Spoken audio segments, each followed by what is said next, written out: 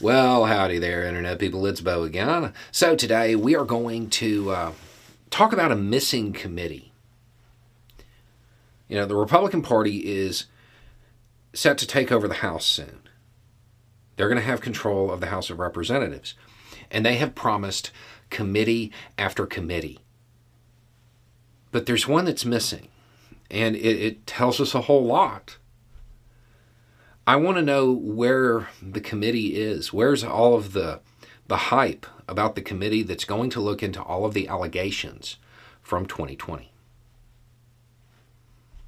They're not like trumpeting that. It's strange. They're talking about how they're going to investigate the investigators. They're going to look at Fauci.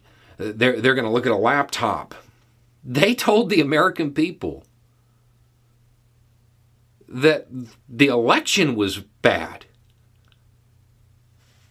I mean, doesn't it seem weird that they're not going to try to get to the bottom of that? I mean, to me, that if I believed what they said they believed, I would want to bring that up. I'd want to look into that. Unless, of course, I didn't believe that. And I was just telling that to the American people. I knew it was a lie when I said it. I mean, it seems like it would be really important to them to bring all of these people in and put them under oath and ask them for their evidence.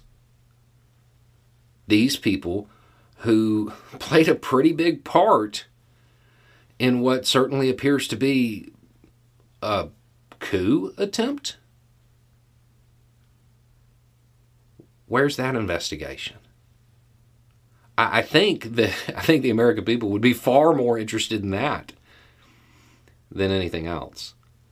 I think they would definitely be more interested in seeing all of these people who made these allegations to the media so they could be delivered to the American people to stir people up, to undermine faith in democratic institutions.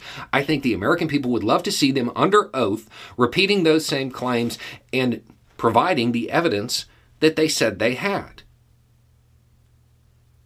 It seems like that would be, prime time. But it doesn't seem like the Republican Party has any interest in doing that.